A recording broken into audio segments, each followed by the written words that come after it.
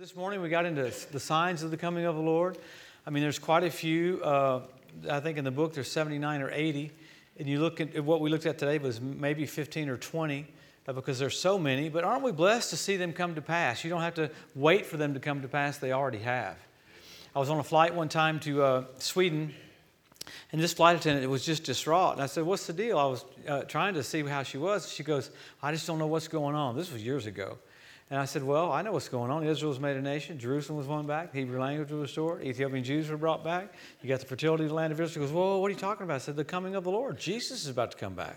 She went and got another flight attendant. And I told that flight attendant, went and got another flight attendant, went and got another flight attendant. We had 8 flight attendants. We're having a church service on an airplane. You have the answers. Amen. You're the only Jesus most people will ever see. So isn't it wonderful? God set your life up to be a voice right now.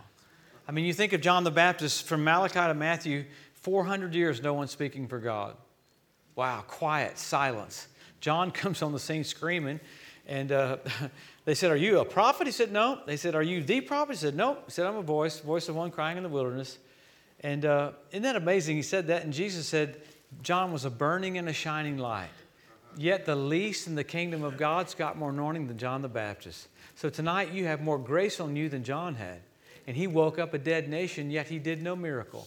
I'm saying that because in the Old Testament, God would raise up prophets to pull Israel back to what they were called to do. In the New Testament, he raises up the believer. Amen. Amen. You're to be a voice. It doesn't mean you have to wear camel hair and locust burgers and all that, or like John wore. But just, you can be ordering a cheeseburger and say, "I'd like a cheeseburger, Diet Coke, and some fries." And oh, by the way, the Lord's coming back. Because, I mean, even sinners know something's up. They know something's up. I was on a Zoom call with these sinners a few years ago, these businessmen, and we were going down the list. Every single one of them got saved. Because you can't deny what's happened. That's how blessed we are to go, this happened, this happened, this happened, this happened, this happened. What the Bible said you'd see years ago, and it's playing out right in front of our eyes. So blessed are we, blessed are we. So tonight I want to go even further. I want to get into a little bit about the second coming. We won't go a long time, but then we'll get right into the millennial reign of Christ. And you don't hear a lot of teaching on that, so I'm going to go into that for a little while. I won't spend too much time on it, but we'll go through quite a few verses to show us what we have to look forward to. God wants you happy about your future. You know, it's sad that there was so much confusion about the coming of the Lord. There was fear connected to it. And then there was really nothing cool about the future. Most young people thought we're going to go to heaven and play harps. You know, I mean, just boring. If that's true, we'd be in harp class tonight. I mean, you know, seriously. So we're making preparation for eternity right now. And it's amazing that we're there. I mean, we talked about this one. Pastor Tony did a little bit about those years involved. However you do the math, there's like 5 or 6 ways you can do it. We're right there. We're at the very end. So we're blessed. And, you know, and people get really, really, really, really nervous when you get bold about that. But that's all right. Amen. It's okay. The closer you get to the coming of the Lord, the more of an unction you have on the inside of you. Even without signs, you have a witness that something's coming. How many of you sense it in your heart? Jesus is about to come back.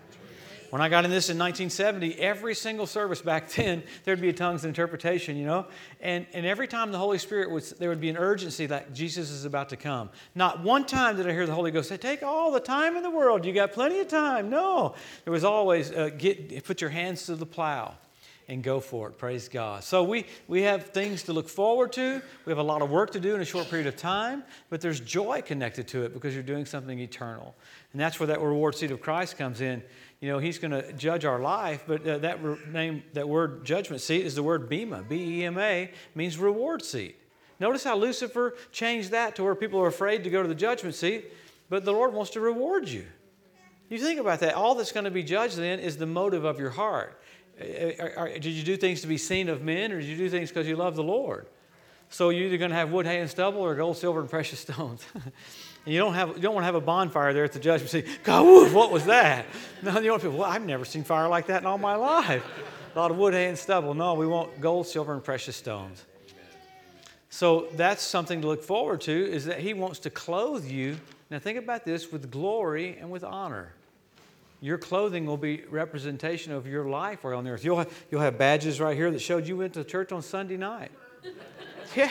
I mean, there'll be things over here showing you're a soul winner.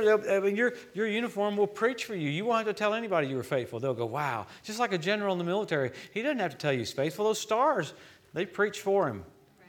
And you look at those badges over here, they're called fruit. They preach for him.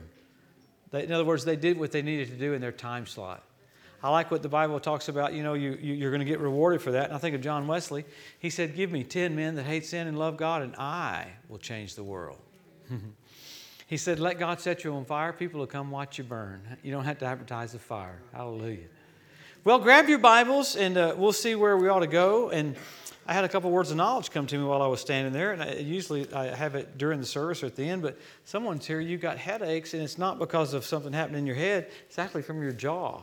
You do some kind of clenching at night, and it's giving you headaches. You won't have it anymore. Remember tonight at 6:35, you got it. You're healed. And this other one is kind of weird, which I have weird words of knowledge. If I told you words of knowledge, Scott Webb's church, I saw a woman fly fishing, catch the hook in her eye. I saw a man get run over by a car. He was laying right there, sitting right in front of me. He was laying on the ground. This thing broke. Car ran right out over him. Saw a woman fall downstairs. Amazing, he wants to heal damage, not just disease. He's so merciful. Hallelujah. Amen. So merciful.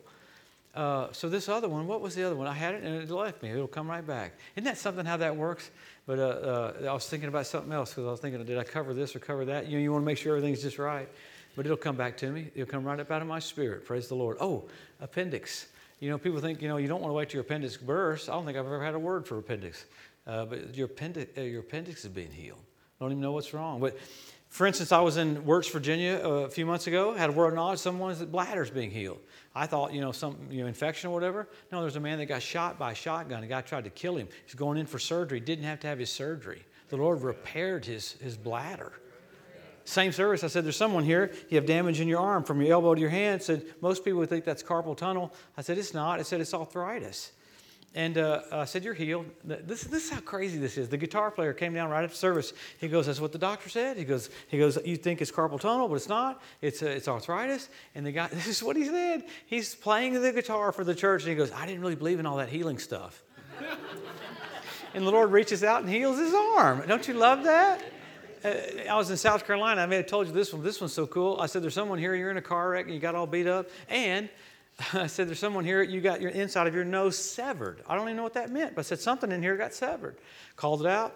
After the service, this guy's probably 6'10", come down, walking down. He goes, hey, can I say something? I was like, oh, Lord, I guess, because I didn't, I don't know him, so I don't know what he's going to say. But he goes, hey, I don't know you.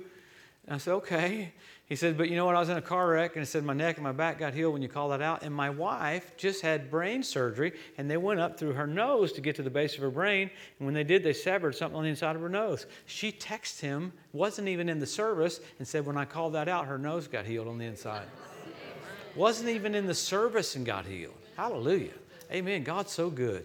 He's so good. His mercy endures forever. Hallelujah. Amen. So let's pray, and we'll get right into what we'll get into tonight. And it'll strengthen us and bless us and encourage us. Father, we thank you. We thank you for your mercy, your kindness. We thank you for your name. Thank you for the authority that you've given us in the wonderful name of Jesus. You said where 2 or 3 are gathered in your name, you're there. So we thank you for being present here, Jesus, present in our midst to unveil truths about yourself, Lord, that the Holy Spirit would show us facets of the King of Kings and the Lord of Lords. So we'd see you, Lord, high and lifted up with your train filling the temple. So help us, Father, make way for the entrance of the King. Help us do what we're all called to do so that your entrance can be glorified and magnified even greater. And we thank you for that, Lord. We're so grateful that you gave your life for us. So we're in awe of that, so we magnify you. We glorify you and lift you up. We thank you for what you give in Faith Family Church, Lord, the mission, the assignments, Lord. I thank you for tonight, a reassessing of assignments for all of us. We thank you for that, Lord. We give you glory, we give you honor, and we give you praise. In Jesus' wonderful name. And everybody said amen. Amen. We're getting ready to go to the coronation of a king in private. We get to go to the private ceremony. Then we'll come back with Jesus at the second coming, and we'll see that public ceremony. But, man, we get to go to the one up there in heaven. So how blessed are we to do that? So let's go look at some of the things that are coming. The next thing that's coming this morning, we talked about all the signs, but the next thing coming for the earth is the second coming of the Lord. We talked about the rapture this morning, so we know that's coming. About 7 years before the second coming, that'll happen. There could be a gap between the signing of the treaty with the Antichrist. There's an agreement or a treaty with the Antichrist Israel's going to sign. Some people talk about that gap before the tribulation starts. Actually, it starts when that signing is happening. But between the rapture and the signing of that could be 2 months, 4 months, could be 6 months, could be a year. There's nothing in the Bible that says what it is. But man, things are happening so fast now, it looks like it wouldn't take very long for things to fall into place. Because man, like we said this morning, all the players are in position. But the second coming is the most documented deal, man. It's a big deal. If you ever wonder, well, what is the big deal, the second coming of the Lord?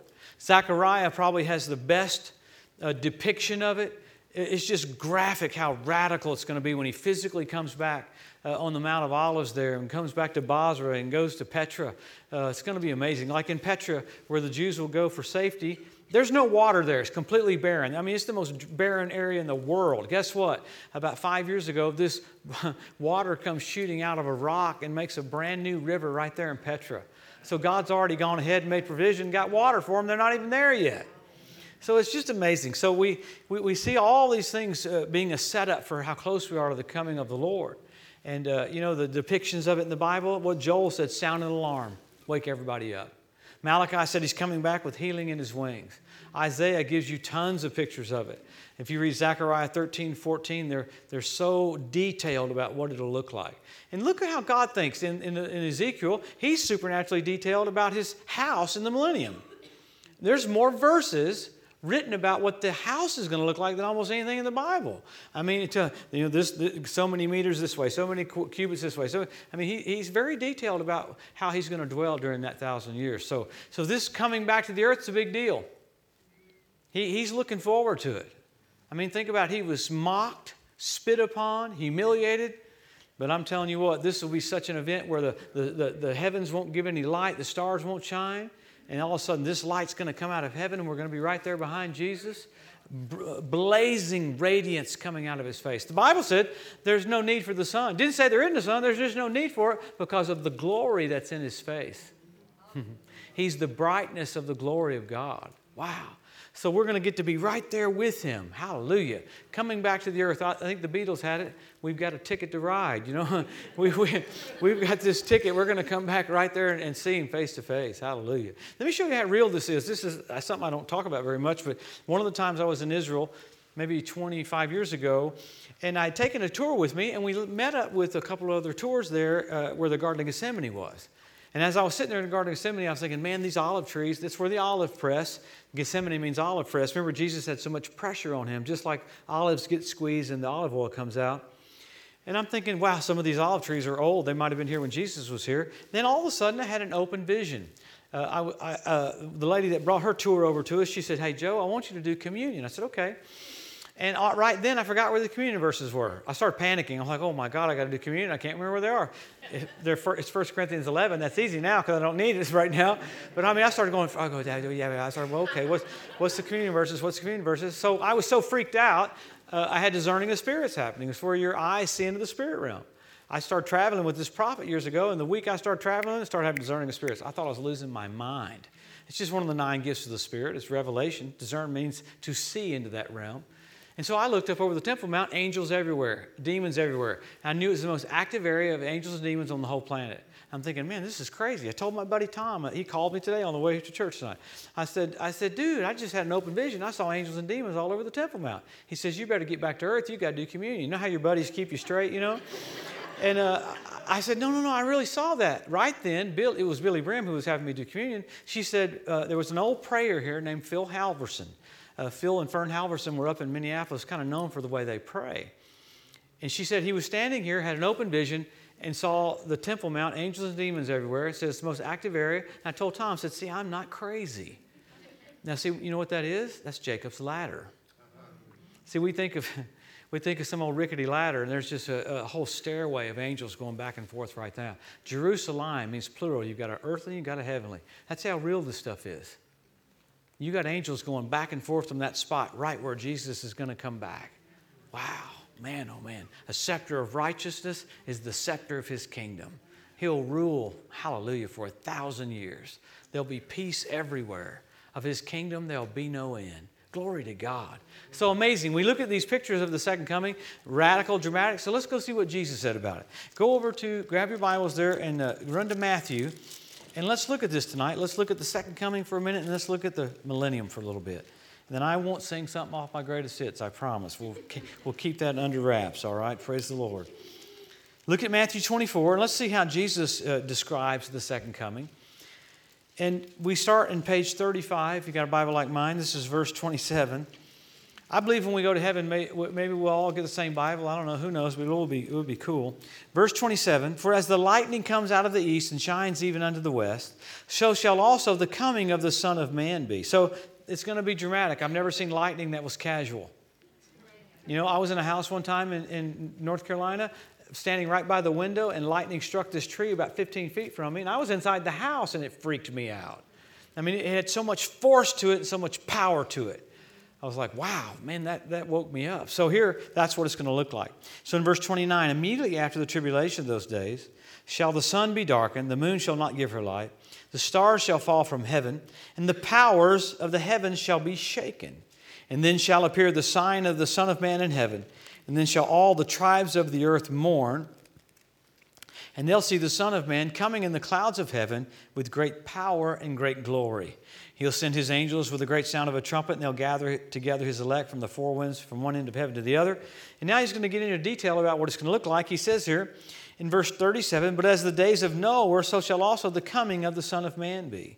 For as the days that were before the flood, they were eating and drinking and marrying, given in marriage, until the day that Noah entered into the ark, knew not until the flood came, took them all away. So shall also the coming of the Son of Man be. Wow. So with all of these signs and all of the church age doing all this stuff to get everybody ready for this, people are still going to be eating and drinking and marrying all the way up to the second coming. In the midst of 7 years of tribulation, they're like, we want life as normal, so they're trying so hard to have it as normal. But my friend, it'll be a day of corruption and violence, and you can see the setup for it right now. But look at the next verse here. He says in verse 40, and then shall two be in the field, one shall be taken and the other left. That's not the rapture of the church. That's at the second coming. The wicked are taken off the earth. So the natural righteous people can enter into the kingdom on the earth that still make it through the latter part of the trib. Now look at that. Look how wild that is. And he says in verse 41, two women shall be grinding at the mill, one shall be taken and the other left. He gives you the exact percentage right there at the second coming, 50%. Just like when Jesus was on the cross, one thief got saved, the other thief did not. The 10 virgins, 50% got oil in their lamp. So you have it right here. Now what's amazing about this is Germany has 2% saved right now. France has 1% of 1%. So they're going to get a 49% revival. I mean, I preach in France quite a bit, and as I stand there, I'll go to a restaurant or something, I'll look around, every single person I look at is not going to heaven. That's just unacceptable. But it just shows you how big the harvest is during the tribulation. The Bible says it's innumerable. It can number a 200 million man army, but it can't number how many people get saved. That's a lot of people. Why? You got the church disappearing. That's a pretty good sign. How do you argue with that? Piles of clothes everywhere. And then you got sign after sign after sign after sign, just like Moses and Pharaoh. Why did God do that with Pharaoh? It was to change his hardened heart. So God's going to do all this outward stuff during the tribulation to get people saved. I like what Patsy said in Australia. She said, man, it's like hell on earth, but at least it's better than going to hell forever. If it takes pressure being put on people, I know we don't like this. You know, with my dad, God doesn't punish people to get them saved, but my dad had to have a stroke before he'd turn in his life because he was so hard-headed. He'd curse God, mock God. He has a stroke. I walk into intensive care. Dad, time for you to get saved. Get saved right there. He didn't go, I think I'll hold out for more time because he thought he's about to die. And that's what the neurologist said. He's probably dying tonight. Well, I went straight into intensive care and said, Dad, you're getting saved right now. And he goes, I'm getting saved. I'm in. So some people, they have to have it that horrible to turn. So that 7 years of horrible. So you see here, 50% of the population will have gotten saved, though. Wow, praise God. Thank God for that. So here, right after that, he gets in more detail. Look over at chapter 25, and he gives you a little detail because this will help you understand what your future is going to be like. You'll have natural people that make it through the latter part of the trib, enter the kingdom, and you'll have oversight over them. They'll be in natural bodies, you'll be in glorified bodies. See, he's the King of kings. You're one of the kings that he's a king of. You're a Lord of, he's a Lord of lords. You're one of the lords. You'll have oversight just like a pastor. How cool. You'll have oversight in an area just like a pastor does. How cool is that? So let's go to it now. Look at chapter 25. Look at verse 31. And when the Son of Man shall come in his glory and all the holy angels with him, then he shall sit upon the throne of his glory. And before him shall be gathered all nations, and he'll separate them one from another, as a shepherd divides the sheep from the goats. And he'll set the sheep on his right hand and the goats on his left. And then shall the king say unto them that are on his right hand, Come, ye blessed of my Father, inherit the kingdom prepared for you from the foundation of the world. So that's what we call the sheep and goat judgment. That's where he basically says the ones that are born again are going to enter into the millennial reign. The ones that are not will be plucked off the earth. It's the opposite of the rapture of the church. The wicked are plucked off. So then he goes into detail showing what that is. Actually, he's going to judge them on how they treated his brethren, Israel, because that's what he gets into. I was hungry and I needed clothing and you took care of me. It's amazing how he's going to judge people for not helping that land during that time. But see, that's 7 years of Old Covenant times, not church age time. Right now, he's not judging people. Germany killed 6 million Jews and prospered because God's not mad at anybody right now. Well, it gets quiet when you say that. Wow. Because we hear all the time, judgment, judgment, judgment, judgment. I hear people go, Katrina was judgment. Well, if it was, he did a bad job. People lived through that. When God goes to judge, and you can't find people, they're vaporized. Nobody's left when God goes to judging, okay? Now, some nations will reap what they sow. I mean, nations will reap what they sow. What they've sown, they'll reap. But it's not necessarily God judging them because he laid all that on Jesus. That's the amazing thing to be living under the dispensation of grace. We're so blessed. He's not mad at you. Man, that's the most wonderful thing we could ever say. It's pretty wild that he just loves you. So let's go a little further. Go to Revelation 19. You with me tonight? You ready to roll through a lot of verses? I know it's a lot, but let's run through it. Look at Revelation 19 because we want to get to the millennial reign of Christ and get to what our future functions are going to be because we'll look at that. So fun. Revelation 19. I know you know the verses, but it's good to go through them. We're going to get to our future here in just a moment. But here's another picture, a really, really cool depiction of the second coming, and you've heard this many times. Revelation 19, look at verse 11. And I saw heaven open, and behold, a white horse, and he that sat upon him is called Faithful and True, and in righteousness he does judge and make war. Wow. His eyes were as a flame of fire. On his head were many crowns, and he had a name written that no man knew but he himself. And he was clothed with a vesture dipped in blood, and his name is called the Word of God. And the armies which are with him in heaven, that's us, followed him upon white horses, clothed in fine linen, white and clean. And out of his mouth will go a sharp sword that he'd smite the nations. And watch this, he'll rule them with a rod of iron. That starts giving you a picture of why you're going to have to rule with him, because natural people that are in natural bodies have a tendency to do stupid stuff.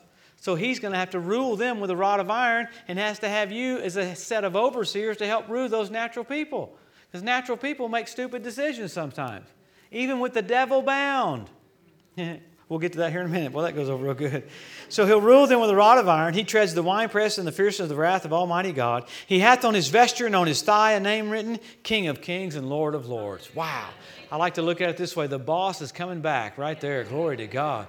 So that's pretty dramatic. Now go over to chapter 20. So right after that second coming, right there where he lands on the Mount of Olives in Petra and Valley of Megiddo.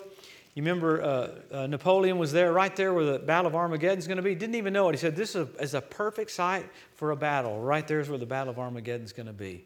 Pretty amazing. So he says here in chapter 20, this is the beginning of that 1,000-year reign. Why do we get into this? Because I want to show you that you're not done at the rapture. We have a tendency to think we're just done. We're going to go eat locust burgers and take it easy in heaven. No, we're going to be functioning on the earth. We're going to be reigning with him. Yet it'll be very fulfilled, but really it's 1,000 years off for us.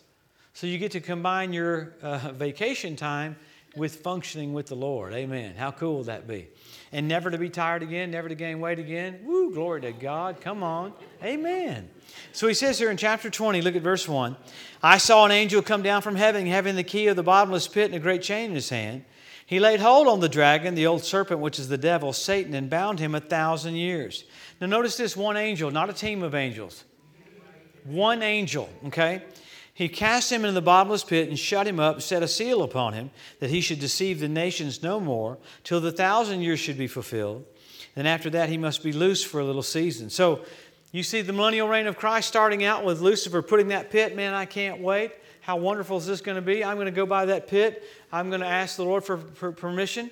I'm going to have me a violin, which I can't play the violin, but I'm going to go over there and play for him. I'm going to go, how you doing, pit dweller? I'm going to tell him, I'm at the right hand of God. I got the place that you had. You don't have it anymore. In fact, you're in a pit. And then I'm going to sing to him. Woo, praise the Lord. And if you heard my singing voice, you would go, that's going to be torment for the devil. Amen. So that might be the most blessed time we can ever have, because I can't wait to see him put in that pit. Wow. So the millennial reign of Christ starts out with Lucifer put in the pit. It is something that the Lord wants people to choose him with no tempter. And even without a tempter, they'll reject Jesus. In a perfect society. That's just mind-boggling right there. So here we see the 1,000 years starts out with Jesus reigning from Jerusalem. It's amazing. You'll have Israel as the head of all nations from Israel. All the nations will be, people talk about tithing. Do we really have to tithe? No, you get to tithe. The nations of the earth will be tithing to Israel for 1,000 years. It'll be so cool. And just as there's a natural oversight, we'll have a spiritual oversight. Remember how when Jesus cast the man Gadara came over and the devil said, hey, don't cast us out of this area. We want to stay in this region. There's something about demons. We're regional. So Paul said if you're faithful over so much, you'll rule over 2 cities or you'll rule over 10 cities. You'll have a regional rule. Paul said, why would you take something to court when you're going to judge angels? That word judge means rule over. So you'll be ruling over angels. So God's setting your life up to function with him.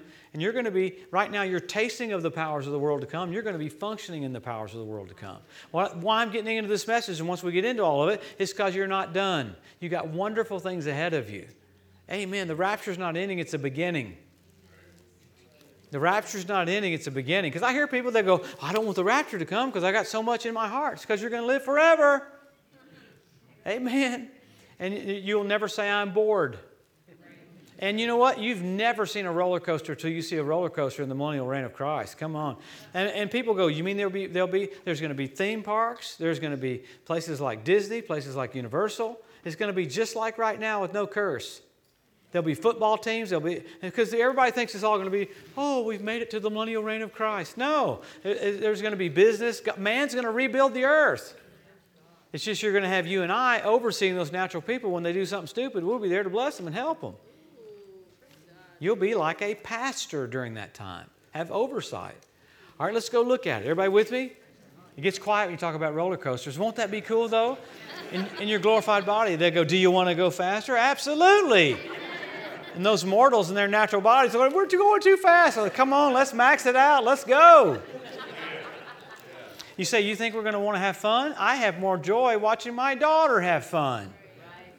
Way more fun watching her have fun with the grandkids than me having fun. Where do we get that? From the Lord. So run over to Isaiah. Go back to Isaiah. Let's look at this. Let's look at what the earth's going to be like, and let's look at what our jobs will be like. We're going to get into it. Quite a few verses. We won't go too long. We won't go long tonight.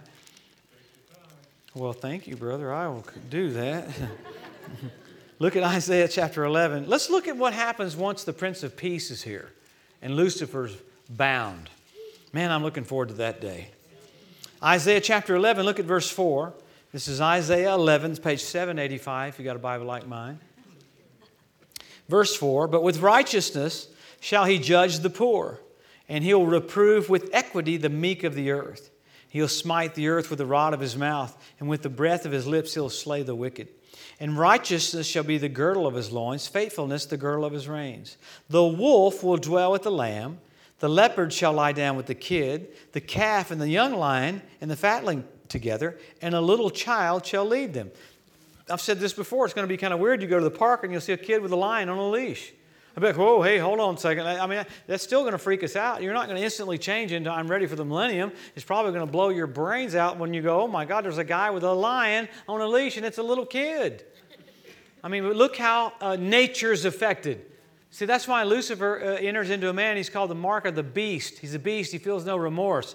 These beasts are changed when the Prince of Peace is there. Wow, glory to God. Now watch what happens here. It says in verse 8, let's look at verse 7. And the cow and the bear shall feed, the young ones shall lie down together, and the lion shall eat straw like the ox. The suckling child shall play in the hole of an asp.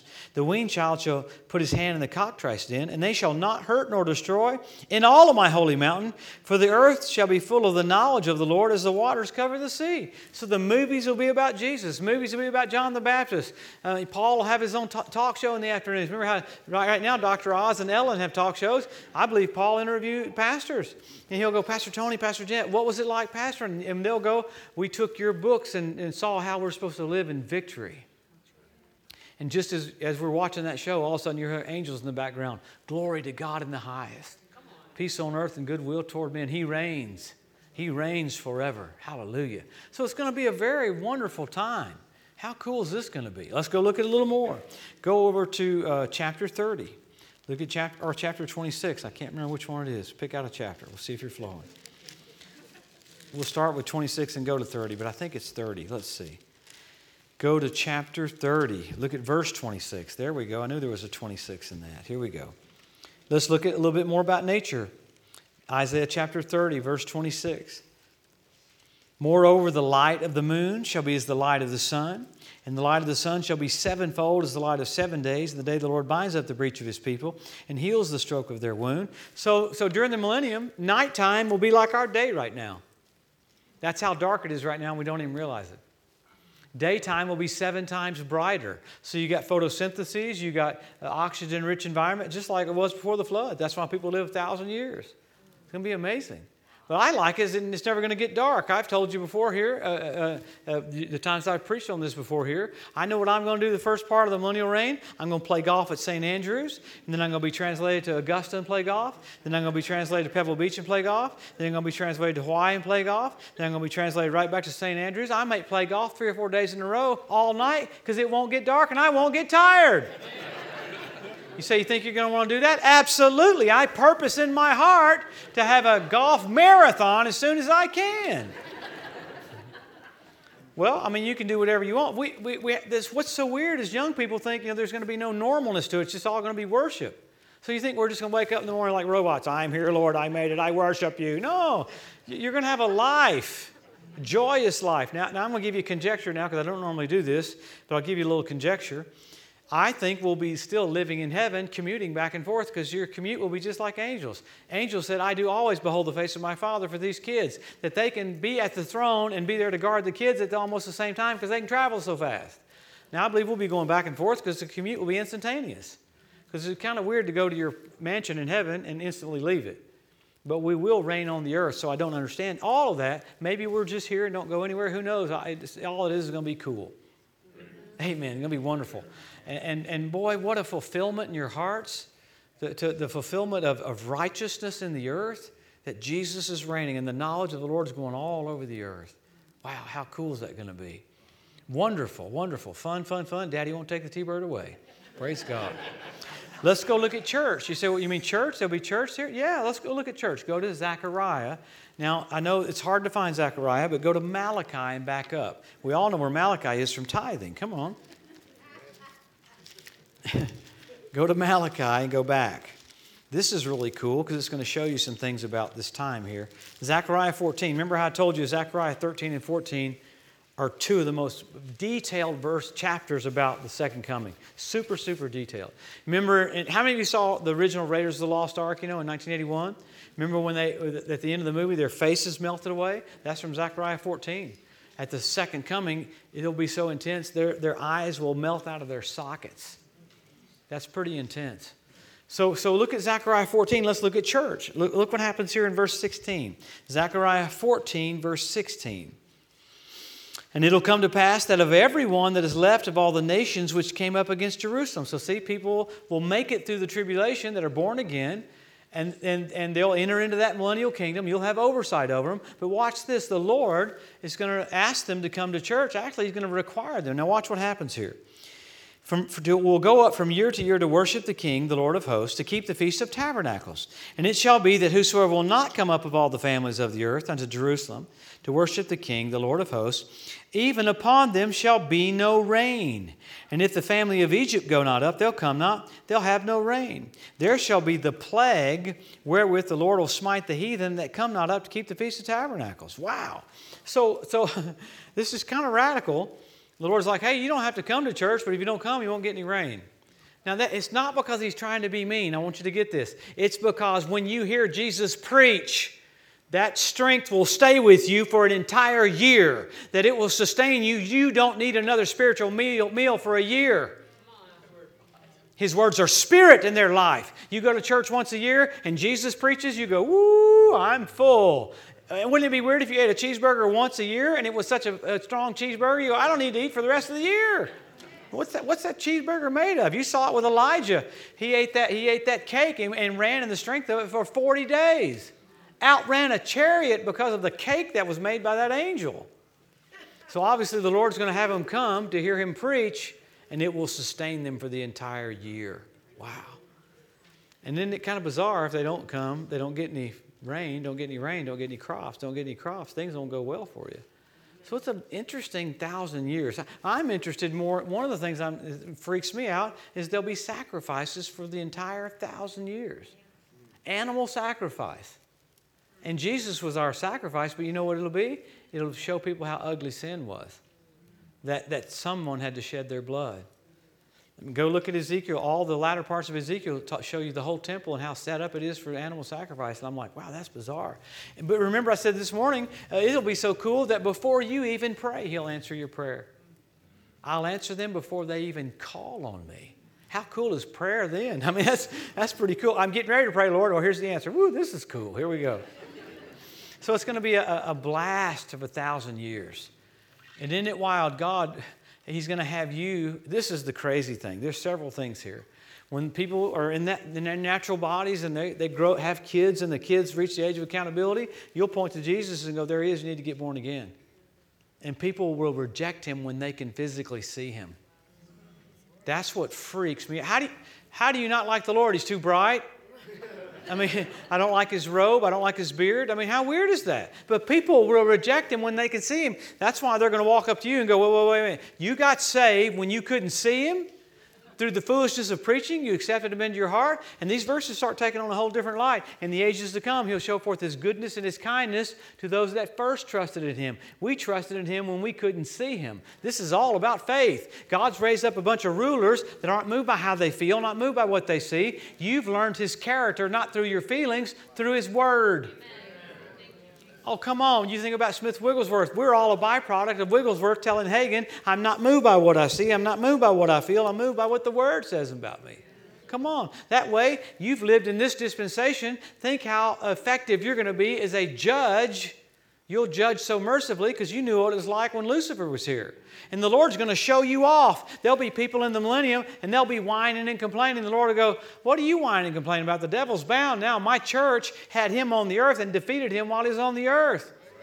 He's under our feet. So He's going to brag on you. He's going to brag on your walk with God. Oh, come on. Hallelujah. All right, let's go look a little more. Go over to Isaiah. Buzz over there for a little bit. And we'll almost get to your jobs. We'll get to your job description here in just a second. Almost got it. Almost there. Isaiah chapter, you pick out the chapter. We'll see if you're flowing. Go to chapter 60, and we're almost to what your job will be. We'll get there in just a minute. Isaiah 60, this gives you just a little more insight into it. I know it's a lot of verses, but it's just healthy. Isaiah 60, verse 21. Isaiah chapter 60. I hear it pages turning, so I'll give you a sec. It's all right. Man, it's good to have your Bible. I know we use iPads now or whatever, but it's good to have things you can write in, and write things down. Isaiah 60, verse 21, Thy people also shall all be righteous. They shall inherit the land forever. You hear Palestinians trying to make a covenant now? They need to read the Bible. They're going to inherit the land forever. How long is forever? Long time. Forever. A branch of my planting, the work of my hands, that I may be glorified. A little one shall become 1,000, a small one a strong nation. And I, the Lord, will hasten at my time. Look at chapter 61. It gives you a little more insight in verse 4. And they shall build up the waste places, and they shall raise up the former desolations, and they'll repair the waste cities and the desolations of many generations. I used to think, Jesus is going to come back and be like Bewitched. He's going to twinkle his nose and everything's going to be perfect. He's going to let man rebuild the earth. He knows that man feels pride in his work when he uses the work of his hands. And I say that because, I preached in the Ukraine quite a few times. One of the places I stayed years ago, I'm walking down the hallway of this apartment, which the power goes out every day. The water goes out every day because they can't afford to keep the power on or the water on. And I'm walking down the hallway, and I thought, why do they let their dogs go out in the hallway and go to the bathroom in the hallways? They said, it's not the dogs, it's the humans. Yeah, you know why? I thought, because they don't own anything, so if you don't own anything, you won't take care of anything. So I know what Russia's going to do the first 100 years of the millennium. They're going to get a super soaker filled with Clorox, and they're going to clean their country, amen? No, we laugh. I'm serious. If you've ever been to Russia, nothing works. It's dilapidated. I still talk about Russia's in a war. They come down against Israel. I don't know how they do that because nothing works there. Man, why? A country that doesn't fear God. There's 2 countries in the world that built their nation on the biblical scriptures. Number 1, Israel. Number 2, America. That's why when Lucifer's speaking through people in Iran, they said, we won't rest until Satan, Israel, and the great Satan, America, is destroyed. Aren't we blessed that we were brought up in a nation that fears God? Hallelujah. All right, so let's go get to your job. Let's get to your function here. Let's go to Isaiah 65, and we'll get there. But before we get there, let's talk about kind of how the devil has a little bit of rulership right now. Right now, in this present dispensation, we know we have principalities, powers, rulers of the darkness of this world, wicked spirits in heavenly places. Why does Lucifer have a certain degree of rulership now? Because Adam gave it to him. Remember how when people were trying to pull down demons from the atmosphere, they really couldn't because Adam gave that to him. So all the devil did was copy the rulership that the Lord would have for the millennium. In other words, rulers of the darkness of this world, we will be rulers of this world during that 1,000 years. The devil never comes up with anything new. He's just copying the Lord. So with that, he's going to show you something about what your job is here in chapter 65. Here we go. We'll get into it now. Chapter 65, verse 20. And there shall be no more then an infant of days, nor an old man that hath not fulfilled his days. For a child shall die 100 years old, but the sinner being 100 years old shall be accursed. They'll build houses and inhabit them. They'll plant vineyards and eat the fruit of them. Wow. So he gives you a thought pattern here of rebuilding the earth, but he also tells you what's going to happen with people. Let's say a natural-bodied sinner, he dies at 100 and say, well, he's accursed, he goes to hell. Natural-bodied sinner, he dies and goes to hell. A natural-bodied saint, though, won't be subject to death. Okay? Why will they not be subject to death? Because you will raise them up if they die. Now, they won't die of sickness, but they might make mistakes. For instance, let's say during that time, you have a natural-bodied saint, okay? He's repairing your screen for your church building. He's on a ladder. He gets over here, and he climbs up the ladder, gets to the top of the deal, slips and falls and breaks his neck right there. Well, you've seen it. It's called a word of wisdom. You see it before it happens. And you walk right through the wall and go up to him and go, man, it's a good thing you lived during this dispensation. Rise, take up your bed and walk. Because it's in you to raise people up. See, right now, you're tasting of the powers of the world to come. And you say, well, why would the Lord let that happen? People will have what they say just like you have what you say. A guy will probably say, you know what, I'll probably get on a ladder, slip, and break my neck. And you know what happens? You walk right through the wall and you raise them up. I mean, I like motorcycles. I used to race motocross, but not one time ever. We had jumps that we went to, and we would mark in the trees with T-shirts with blood on them how high we got. Thank God my mother never saw that.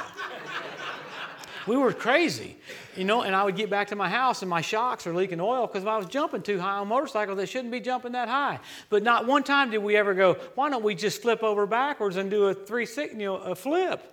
That's insane. They do it now. Well, you'll have a guy do a flip on a motorcycle, a natural-bodied saint. A natural-bodied saint. He flips and does that, breaks his neck. He's right there out there on the field. You're translated right there. It's in your area of oversight.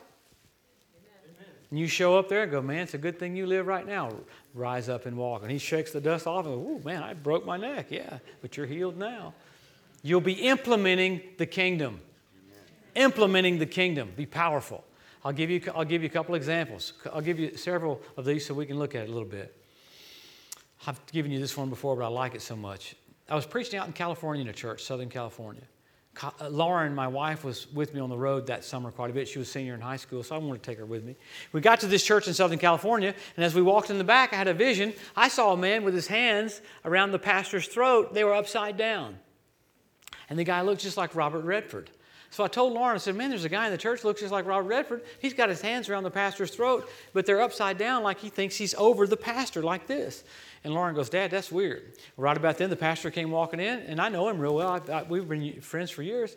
I said, hey, you got a guy in your church, he looks just like Robert Redford. He goes, yeah, I sure do. He goes, I said, and that guy thinks he's over you, and he's got his hands around your throat. And that pastor friend of mine said, that's right, we're getting ready to start another church over there. And that man told me, I'm not going to let you start that church. And my buddy opened the collar of his shirt and showed me how his skin was raw from being under so much pressure because that guy told him, I'm not going to let you start that church. And that's just bizarre. So Lauren and I kind of walked through the side door as we came into the church service, and I saw the guy sitting right over there. I said, Lauren, look, there's the guy right there. It looks just like Robert Redford. So I got up, and started preaching on he who looks like Robert Redford. No, I didn't do that. I got up and started preaching about the pastor, the plan and the purpose of God for his life. He has a building mentality on him. You can't control that. In fact, you can get blessed by that. You get around him, it'll get on you. You'll want to build and plant all kinds of stuff.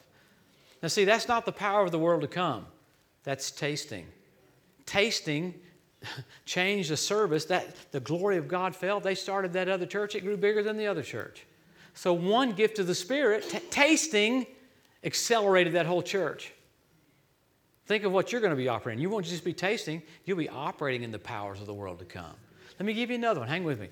I was in Jasper, Texas. You ever been to Jasper? Right north of Beaumont. As I walked in that night, Jeff Spring is another evangelist. We were preaching there for like a crusade there. He and I both they were in Jasper. As I walked in, let me see how this is going to work. I don't want to break something. The pastor's wife, I saw her slam the door. Bam! The sheetrock shook in the whole building. This is 1992. I mean, the building goes, I thought, wow, she's frustrated about something. I don't know, So the pastor, I thought I was speaking the next night. So the pastor goes, Joe, you're speaking tonight. I said, okay. I got up and started preaching. I'm preaching along. And Jeff Spring, the other evangelist, is right there. And I'm preaching along, and the Lord says adultery. There's adultery in this church. I said, well, don't tell me that. I'm here to bless this church. I said, I'm here to bless this church, and there's nothing I'm going to do about that. And I said, and I even told the Lord while I'm preaching, you can't make me do anything about it. Because there's no way to call out adultery without it putting the brakes on the service. You know what I'm saying? You know what I mean? You just call out adultery. So I'm thinking, how do I do that? And you know what the Lord said to me? He goes, well, if you don't deal with that, you won't be able to do the other things you're supposed to do. I thought, man, he had me right there. So I'm standing there. I said, okay. And I said, okay, there's somebody here. Adultery. Kind of coughed as I said. Because there's not a cool way to do this. You know what I'm saying? This is like 1992. I mean, this is 30-something years ago. And I'm like, how do I do this, So I called it out. I said, don't raise your hands. Didn't want half the church going, woo, we've been here. Nowadays, half the church be raising their hands. Like, no, I don't want you to raise your hand. And here, I thought the Lord was going to rebuke this person. I thought, man, here comes the rebuke. You know what the Lord said? The Lord said, I want to bless you. I want to help you. I want to restore you. I thought, man, the hammer was coming down. The Lord goes, I want to bless you. I want to help you. I want to restore you. And I began to prophesy about that person's life never being the same, how God would bless them so much. Went back to preaching my message, and at the end I had some words of knowledge, because remember the Lord said if I do that, there'd be some other things to do.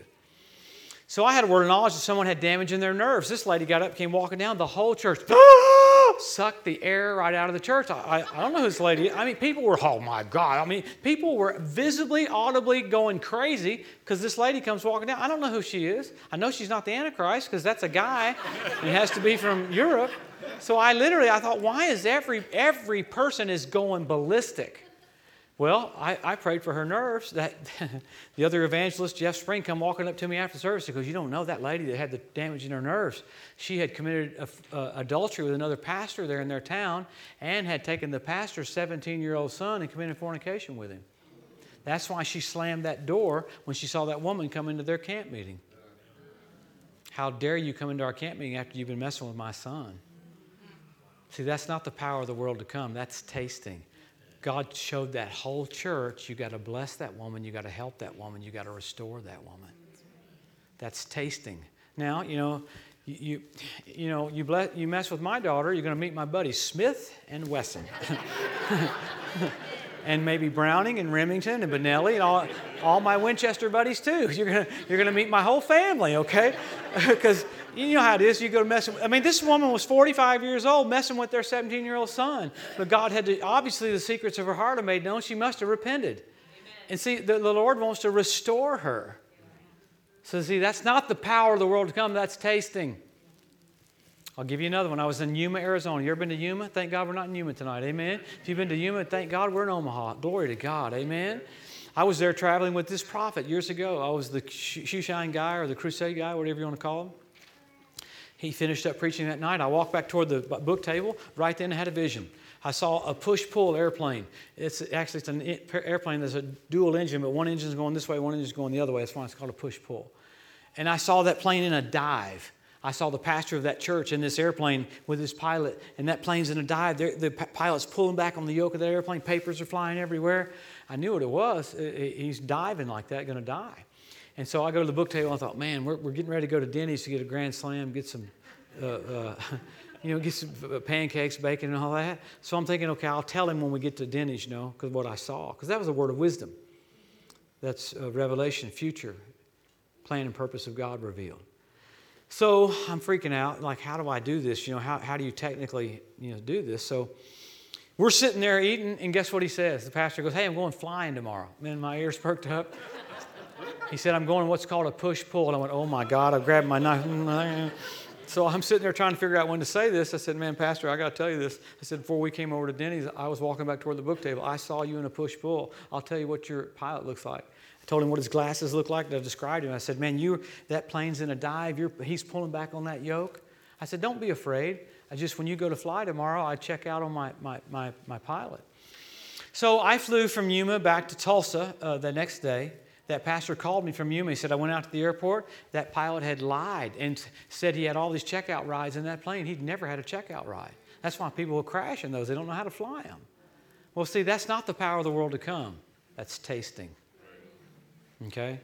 So go back to Revelation 20, and we'll close with this. I want to give you one more taste, and then we'll close. Revelation 20. This is absolutely amazing right here. I'll give you one more taste, and then we'll close. One more. Here we go. What do we have for him, Bob? Hallelujah. Revelation 20. This is completely bizarre right here. All right, Revelation 20, look at verse 7. This is at the end of that 1,000-year reign, with you functioning with God, overseeing places, raising people up. The kingdom of God is implemented all over the earth. 1,000 years. This is verse 7. When the 1,000 years are expired, Satan shall be loosed out of his prison. He shall go out to deceive the nations which are in the four quarters of the earth, Gog and Magog, to gather them together to battle, the number of whom is as the sand of the sea. And they went up on the breadth of the earth and encompassed the camp of the saints about the beloved city, and fire came down from God out of heaven and devoured them. That's the last rebellion you see right there. So here, the Lord lets Lucifer out of that pit to go gather the rebels. With there being a perfect 1,000 years, people still go, I ain't going to get saved. You aren't going to force me to get saved. Now, I still don't get that. But the number of whom is the sand of the sea. And they instantly go to Jerusalem, try to kill the saints in Jerusalem, and fire comes down and devours them. After that, you have the great white throne judgment. God renovates the earth, and then God gets a U-Haul and moves heaven down to earth. How many of you hate moving? Could you imagine moving your planet? God's going to move his planet down to the earth, and we're going to go back and forth in the New Jerusalem. And natural people will eat of the trees of life that are along the river for the sustaining of the nations, just like Adam could have eaten of the tree of life and lived in sin forever. Natural man will eat of the tree of life. You and I will never have to eat of the tree of life. He that hath the Son hath life. So it'll go back to just like it was before the fall. You'll have natural people functioning on the earth, but we'll be a spiritual race for eternity, overseeing all the natural people for eternity. You'll be like the policemen or the guards forever. Let me give you one more. I know, just let that sink in for a minute. It kind of blesses you to see what your position is with God. A part of the church age, a part of the body of Christ. People will look at you and go, wow, you're a part of the body of Christ. Wow, what was that like? Being seated in heavenly places, having all authority given to you. That's what they're going to ask you. What did you do with that authority? It's going to freak them out. They'll see that the king ruling and go, he gave you all authority. Wow. One time Colleen and I were living in California. I'm closing right now. Closing. We were living in California, and we were flying back to Tulsa for Winter Bible. And after Winter Bible that night, we were going to go to a birthday party for my nephew, Zach. So we're in this little minivan, and Colleen, my wife, and Lauren, my daughter, were with me. We pulled into the Circle Drive. You couldn't go any further because there were cars there. So I told Lauren and Colleen, now you guys go in that door right there, and I'll back out because I couldn't go through any further because the Circle Drive was full of cars. So I looked behind me, began to back out. All of a sudden, I didn't know that Colleen saw some of our kinfolks in the window and stood there like waving at them. And I backed the van up like that to go that way, and I ran over my wife. You should have heard her screaming. She was screaming. I knew exactly what happened. Oh, my God, I just ran over Colleen. I pulled the van off of her leg, got out. Lauren and Colleen, my daughter Lauren, standing there. Colleen's laying on the ground screaming, bloody murder, screaming. Cats and dogs and kids came running up. I walked right over to Colleen. I said, in the name of Jesus, I command your leg and your ankle to be healed right now. In the name of Jesus, I said, get up. She looked at me like, are you crazy? I said, get up. I grabbed her by the hands like this. I picked her up. The power of God went up and down her body like a heater. She goes, oh, my God, this is real. Well, we're standing there, kind of. I'm twitching. I was dysfunctional because I just ran over my wife. I mean, we walked in the birthday party. My sister goes, "How you doing, Joe?" I went, "Fine." Man, I was doing Goat Boy, literally. Completely could not function. I was so freaked out. The next day, I flew to Daytona to preach. Colleen flew back to California, jogging the neighborhood. No pain during the party. See, is that the power of the world to come? No, that's tasting.